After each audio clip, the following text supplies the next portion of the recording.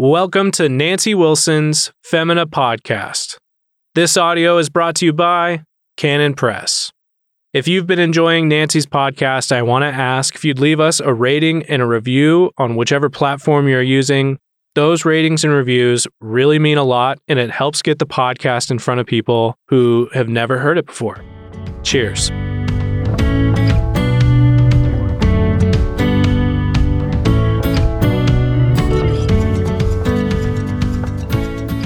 Well, hello and welcome to the Femina Podcast. This is Nancy Wilson, and thanks so much for joining me today.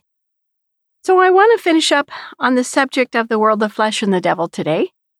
And so I'm going to talk about temptation and the devil. But first, to just recap. So remember, the world is trying to get you to conform to its standards, thus pressing you into its mold. Peer pressure, etc. The flesh is urging you to get angry, to speak before you think, to indulge in petty resentments, to give way to your emotions, etc. And the devil offers tempting morsels of sin. So if we didn't have a savior, we would be unable to stand against these forces. I mean, who could stand? And you look around and we see people who are completely given over to the world and their flesh and the devil, right? They are lost. They have no savior. They can't do it on their own. They just give way. And so we see, particularly, oh my goodness, we see people who do not fear God. And we see them in our culture today in high places, and they do not fear God. And they are captive of the devil and the world and the flesh. So if we didn't have a savior, we would be totally unable to stand against these forces. But thanks be to God, we do have a savior. And we have God's word to teach us how to follow him and how to recognize and resist the devil, as well as the flesh and the world. So, of course, this means we have to be women of the word, and we have to be serious about our Christian faith and our Christian life and our Christian walk. That it's not a hobby. It is the central thing we are concerned with, is walking faithfully before the Lord and being in his word. So today, I'm taking on a topic like the devil. There are so many verses. So I'm just, if I go over my normal 10 minutes or whatever it is, you'll understand why. So here are just a few of the verses that have to do with who the devil is and what he's like. Revelation 12:9, great place to start here. It's so the great dragon was cast out, that serpent of old, called the devil and Satan, who deceives the whole world. He was cast to the earth, and his angels were cast out with him. All right, so we learn from this, he is a deceiver. He deceives the whole world. And that's why people are blind and they can't see and they don't understand and know the truth because they have been deceived. And that is the mission of the devil. He is the dragon. He's the serpent in the Garden of Eden, and he's known as the devil or Satan. There you go. That's a great, now we're beginning. John 8:44, you are of your father, the devil, and the desires of your father you want to do.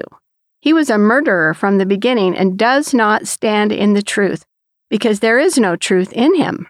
When he speaks a lie, he speaks from his own resources, for he is a liar and the father of it. All right, Jesus says the devil is a murderer, and he has been since day one. He doesn't stand in the truth because there's not a bit of truth in him, and he speaks lies because he is a liar and the father of all lies, and lies are his native language. He specializes in lies and in doubts. So, heads up, when you are tempted to tell a lie, guess who is trying to get you to do that? If you have told a lie and it is still on your conscience, please, by all means, confess it. Confess it to God and confess it to the person you lied to. Take care of it immediately. But if it's been years, still take care of it. It's never too late.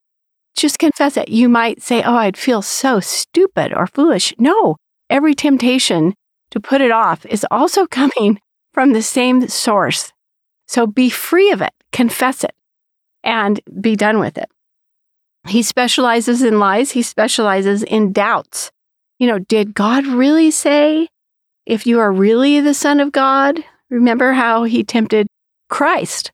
This is who he is. And I maybe said this here once before, but I remember many years ago now when the newspaper in our little town was, when we still read it, the letters to the editor or the reporting stories about our church.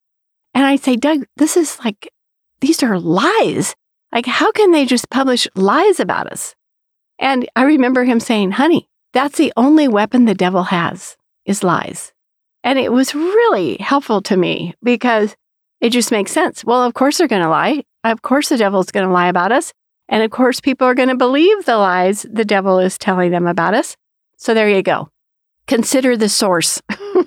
And not just the person saying the lie, but where it's coming from, the source. All right.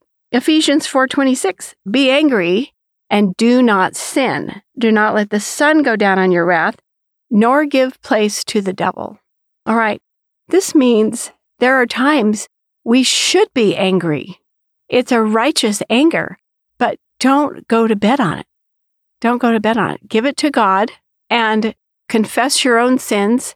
Forgive in your heart whatever the wrong was, and then go to bed. Because if you go to bed on anger, you're going to wake up in the morning and you have given the devil a place. You have prepared a nice bed for him. And don't do that. It's like inviting snakes in, right? Why would you do that? So don't go to bed angry, because when we go to bed with any sin, but particularly this one is what we're being called out about from Paul in Ephesians. If you go to bed tweaked and angry and upset, you are inviting the devil to join you. You're giving a place to him, so don't do it. When your spirit is troubled or angry, as in this verse, it draws the devil and draws his lies like a magnet. So get it right. Do not sleep on it. Take heed to your soul. If you love your own soul, don't go to bed with a lie. Don't go to bed with anger. Thomas Watson, the wonderful Puritan pastor, said, the devil loves to fish in troubled waters. And so when we are upset or agitated or anxious or angry, the waters are troubled, and so it's good fishing. And the devil can come and catch some fish and make it worse. And my husband's very fond of saying, no matter how bad it is, you can always make it worse. And aren't those encouraging words? But what that means is you need to repent now. Don't make it worse. If you don't get things right, it will be worse tomorrow. So get your heart right now. Don't put it off.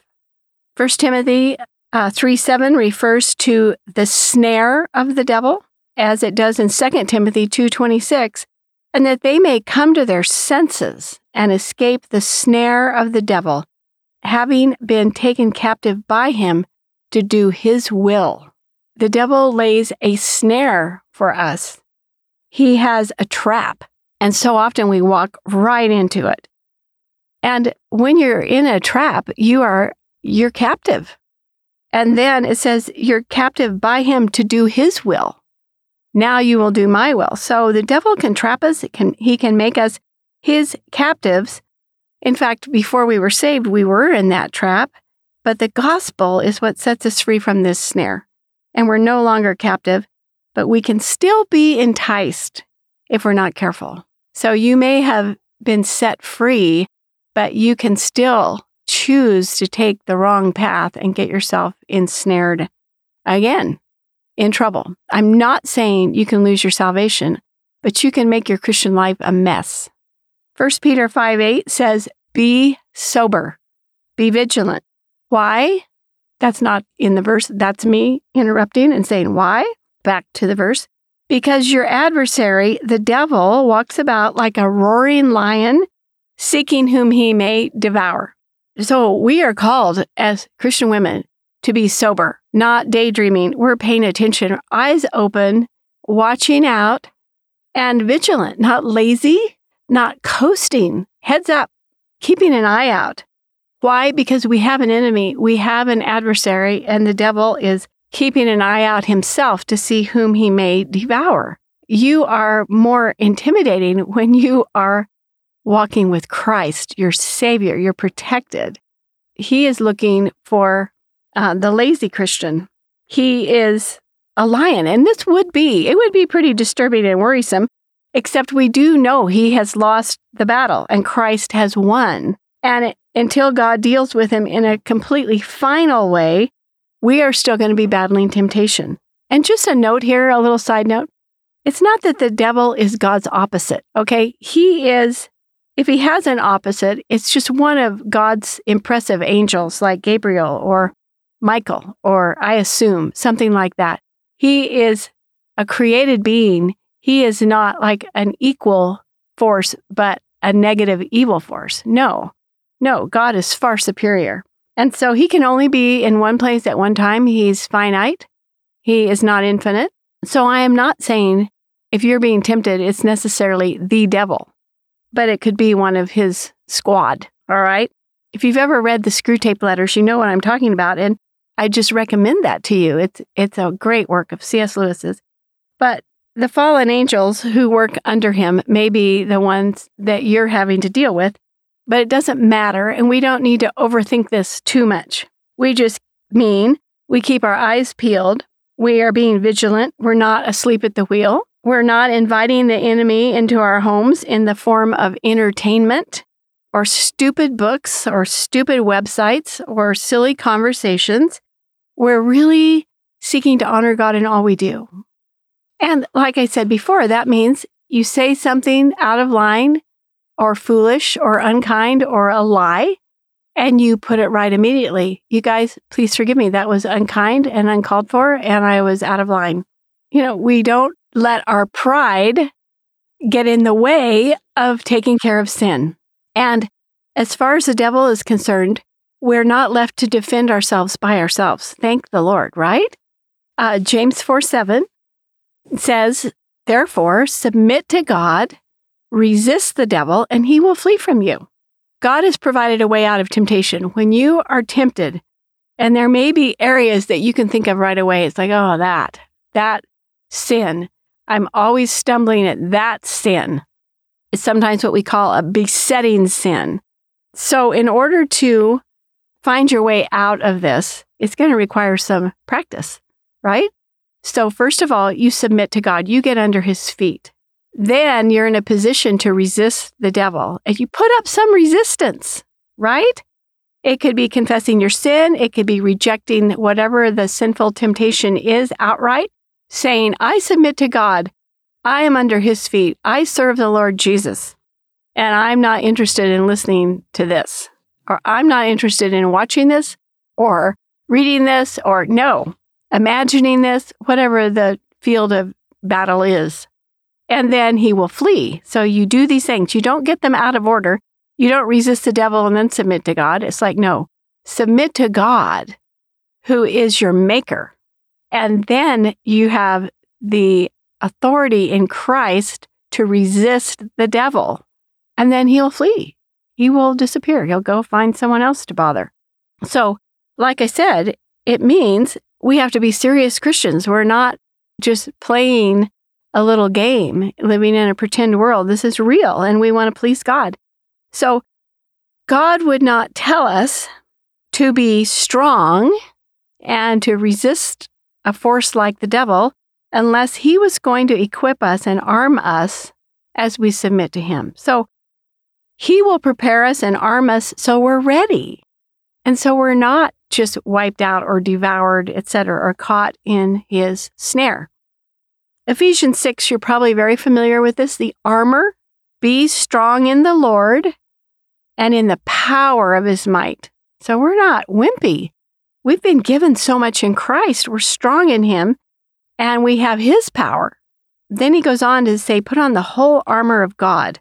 And as you think about this, and it says that you may be able to stand against the wiles of the devil, the wiles, the tricks, lies and deception and so forth. For we do not wrestle against flesh and blood, but against principalities, against powers, against the rulers of the darkness of this age, against spiritual hosts of wickedness in the heavenly places. Therefore, take up the whole armor of God, that you may be able to withstand in the evil day, having done all to stand.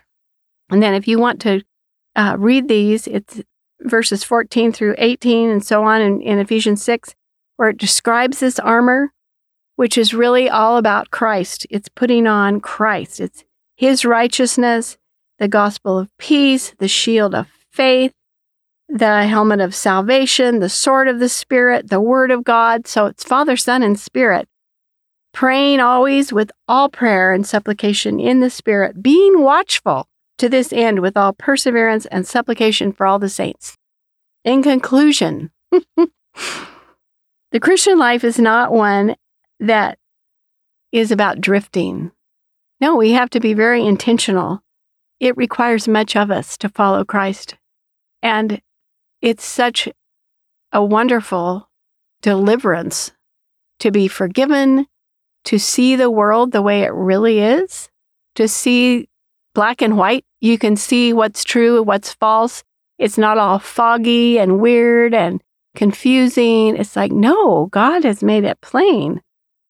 He has given us His Spirit and enabled us to be watchful and to persevere. And especially through these very weird times we are in, we need to be equipped to think straight, to not be pushed around by the world, to not be ensnared by the devil, to not let our flesh drag us around wherever it wants to go.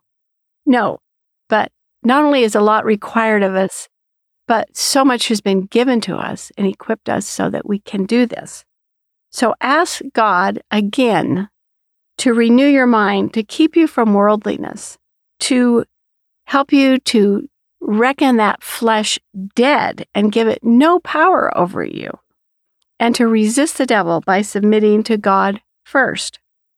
He is using all of these things to make us into mature people so that we just are growing stronger, not weaker. And we are getting better at this, and we're getting wiser as we apply these things. And so this is our calling, and this is our joy, following Christ. And so I hope this encourages you, and I hope you have a wonderful day, and that as you go through these next days, whatever God has for us, as I'm recording this, it's Inauguration Day. And so we need more than ever to have our head up, eyes open, taking heed to our souls, not letting the world push us around and tell us what to do, and to submit to God and resist the devil. He will flee. So God bless you and keep you. And thanks so much for joining me today.